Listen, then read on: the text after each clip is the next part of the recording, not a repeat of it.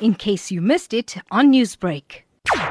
Our response to the government with the end of the army today is, can we just a little bit extend do the extension of the army, Cape Town, please.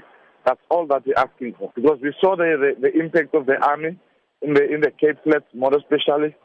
So we're just asking for the extension because remember we are going to visit time in December and then there'll be a lot of things that will happen. So we're just asking for an extension at least of a period of 3 to 6 months again. How would you describe the extent of killings and murders taking place in the last couple of months in the mother city of Cape Town?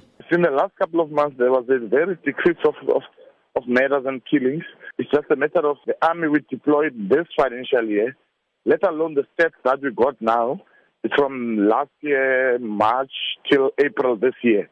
So remember, the army, we just got it in this financial year. Then it really have an impact that the murders and killing will decrease really. What is being done to address the roots of the cause of the killings in the region itself? The roots of the killing, it's because of gangsters. The gangsterism in the area. In the most areas we've got gangsters and we've got drugs. The drugs are most killing element in the whole area of Cape Flats.